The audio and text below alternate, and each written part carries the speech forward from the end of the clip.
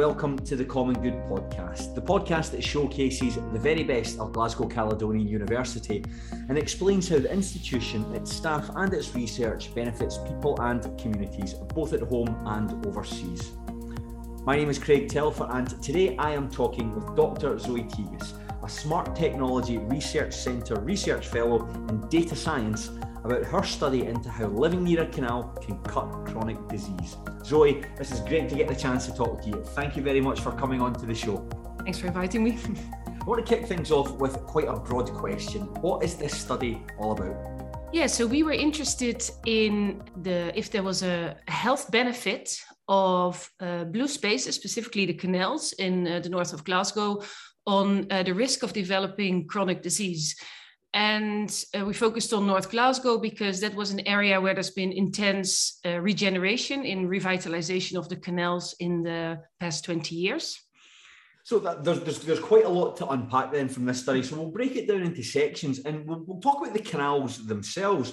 What were canals originally built for? What was their purpose? They were hugely influential in the industrial and social growth of cities around 200 years ago. But then with the deindustrialization of the UK, they were left and they've become these sort of derelict assets. They've completely closed. They're not navigable anymore. So yeah, I really see canals as being sort of vital trade routes and then becoming these sort of ignored and forgotten relics.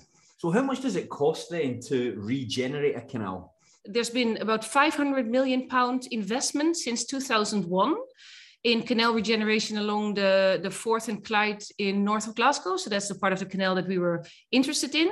And this is part of a £1.5 billion investment across Scotland.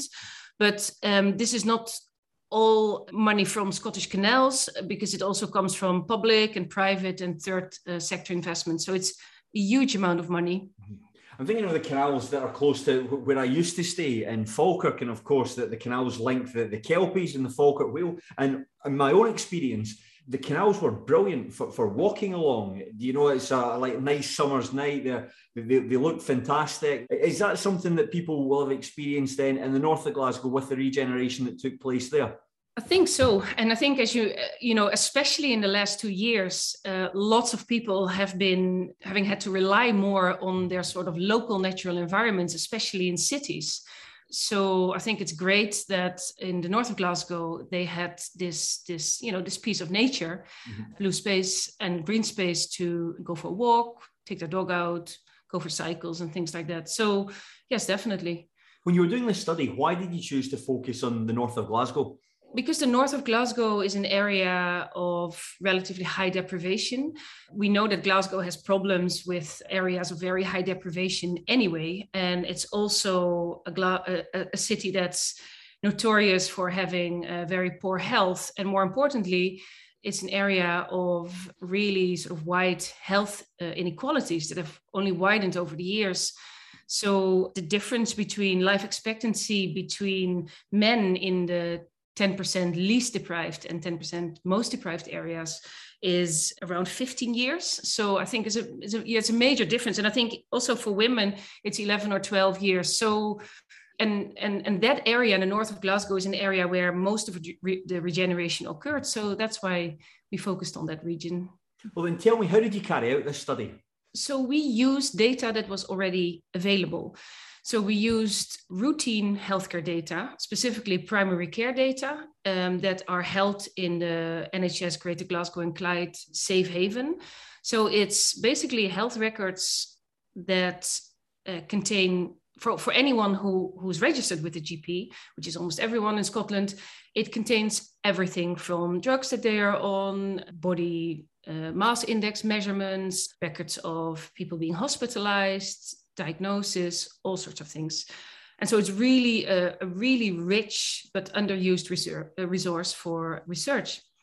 And so what we did, we gained access to that massive data set and then spent months trying to make sense of it all because it requires a bit of detective work.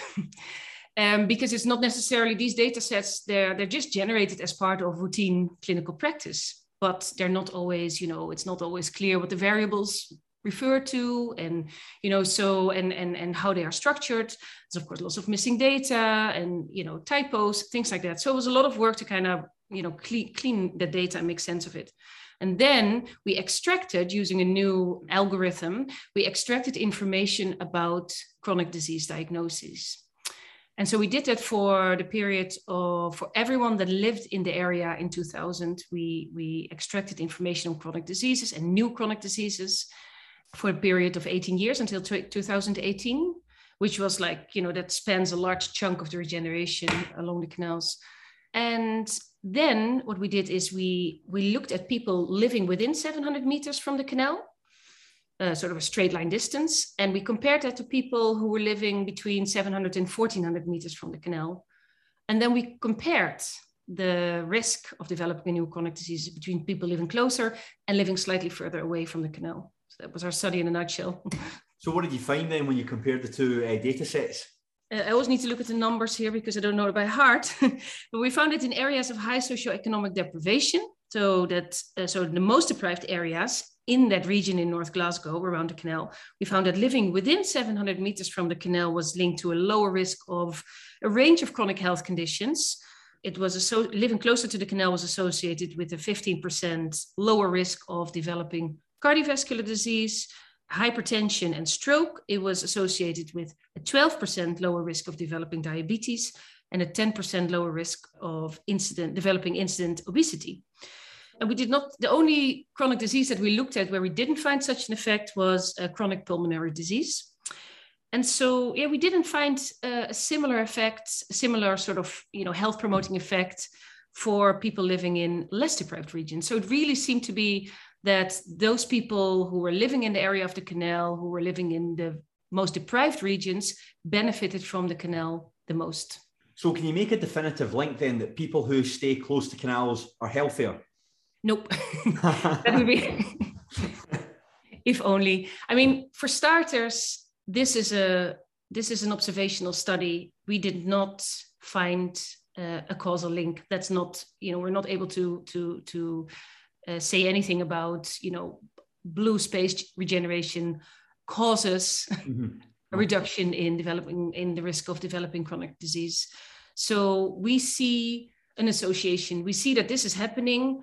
That we know that there's the regeneration occurring. We hear from people in stakeholder meetings and things like that a lot of people feel the positive effect, think that it must have a health promoting effect. But now we have some data to back this up. It's a piece of the puzzle, but I think it's an important piece of the puzzle that sort of adds to the increasing evidence showing that natural environments, especially in cities, can improve health of communities. So what can we do with this research then? How can we put it into a practical context? I'm not sure if you're aware of the Blue Prescribe or the nature prescribing initiatives in Scotland. What are those? So basically, that's the idea that rather than immediately prescribing pills, for example, for chronic diseases, that you also prescribe, some people could be referred to therapy or counseling, things like that, but that there's another thing that you could prescribe potentially, and that is spending time in nature, going for walks or engaging in physical activity in blue or green environments. So that's a nice idea. And obviously this type of evidence sort of feeds into that idea. I think it's important to, obviously chronic disease is really, really costly and also has a detrimental effect on the quality of life of people. So I think it shows government and other, people that decide how to distribute the money. It shows them that these types of investments, investing in natural environments, in cities, especially in areas with a high degree of deprivation, might help improve health. And so it might, perhaps it's cost effective or not, I'm not sure. That, obviously we need more research, but I think it's really, really important to show that this is something that we can do about the environments to promote good health. You tell me about the team of people you worked with in this study. We received funding from the Data Lab, and we worked closely together with Scottish Canals.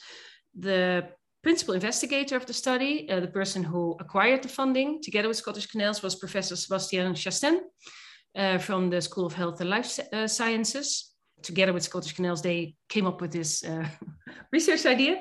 But we also work with people. So I'm based now in Skibi, in the Smart Technology Center. And so it's a cross-school initiative.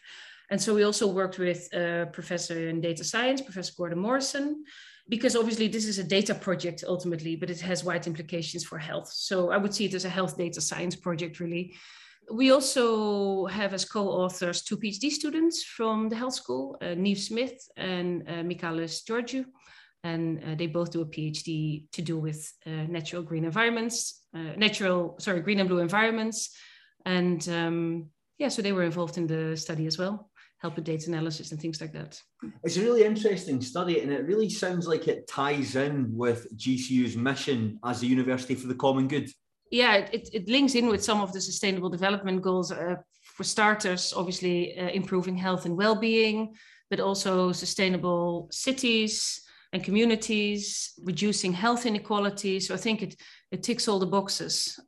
And I think it's a good example of, I like the study and doing the study because, you know, it really is a good example of repurposing data and reusing existing data. We did not have to collect it. They were just there, and to use it towards, you know, the common good and to make a difference to society. So I think that was the real attraction for me for working on this project.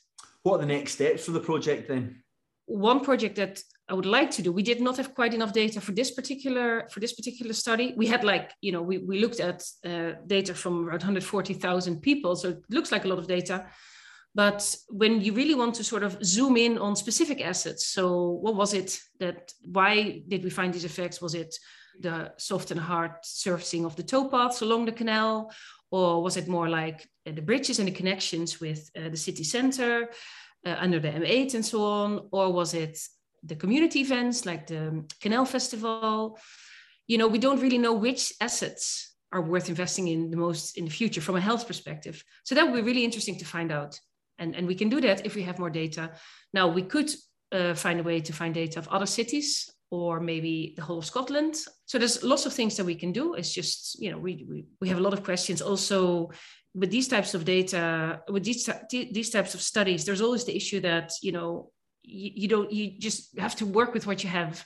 And there's a lot of, and we work with anonymized data sets, which means that a lot of information about individuals that we're interested in and that likely play a role in these associations that we found, we don't have access to. So we would like to know, were they smokers? Did they have dogs that they wanted to take out? Mm-hmm. How much physical activity did they engage in? But also environmental factors. What was the pollution in the areas that they lived in? And just because they lived nearby the canal, did they actually use it? So there's lots of other information that you have to get in different ways, and you want to tie all of that together. So lots to do. Yeah, that sounds really exciting. That's really interesting, and good luck for the future. But let's look at your own background, Zoe. Can you talk a bit about your journey in academia and how you arrived at GCU? My background is in psychology. I have a PhD from the University of Amsterdam in psychophysiology and cognitive neuroscience. And then I moved to Glasgow afterwards to do a postdoc at the University of Glasgow. And this is the first time that I started working with patients. These were outpatients with newly diagnosed dementia. This was still EEG, looking at brain activity research. I then saw a new post being advertised at the University of Edinburgh. And that was something completely different, working with hospital patients with dementia and delirium, developing software applications for helping diagnosing delirium. And I worked there on a range of projects for over 12 years, and I'm still employed there 1 day a week.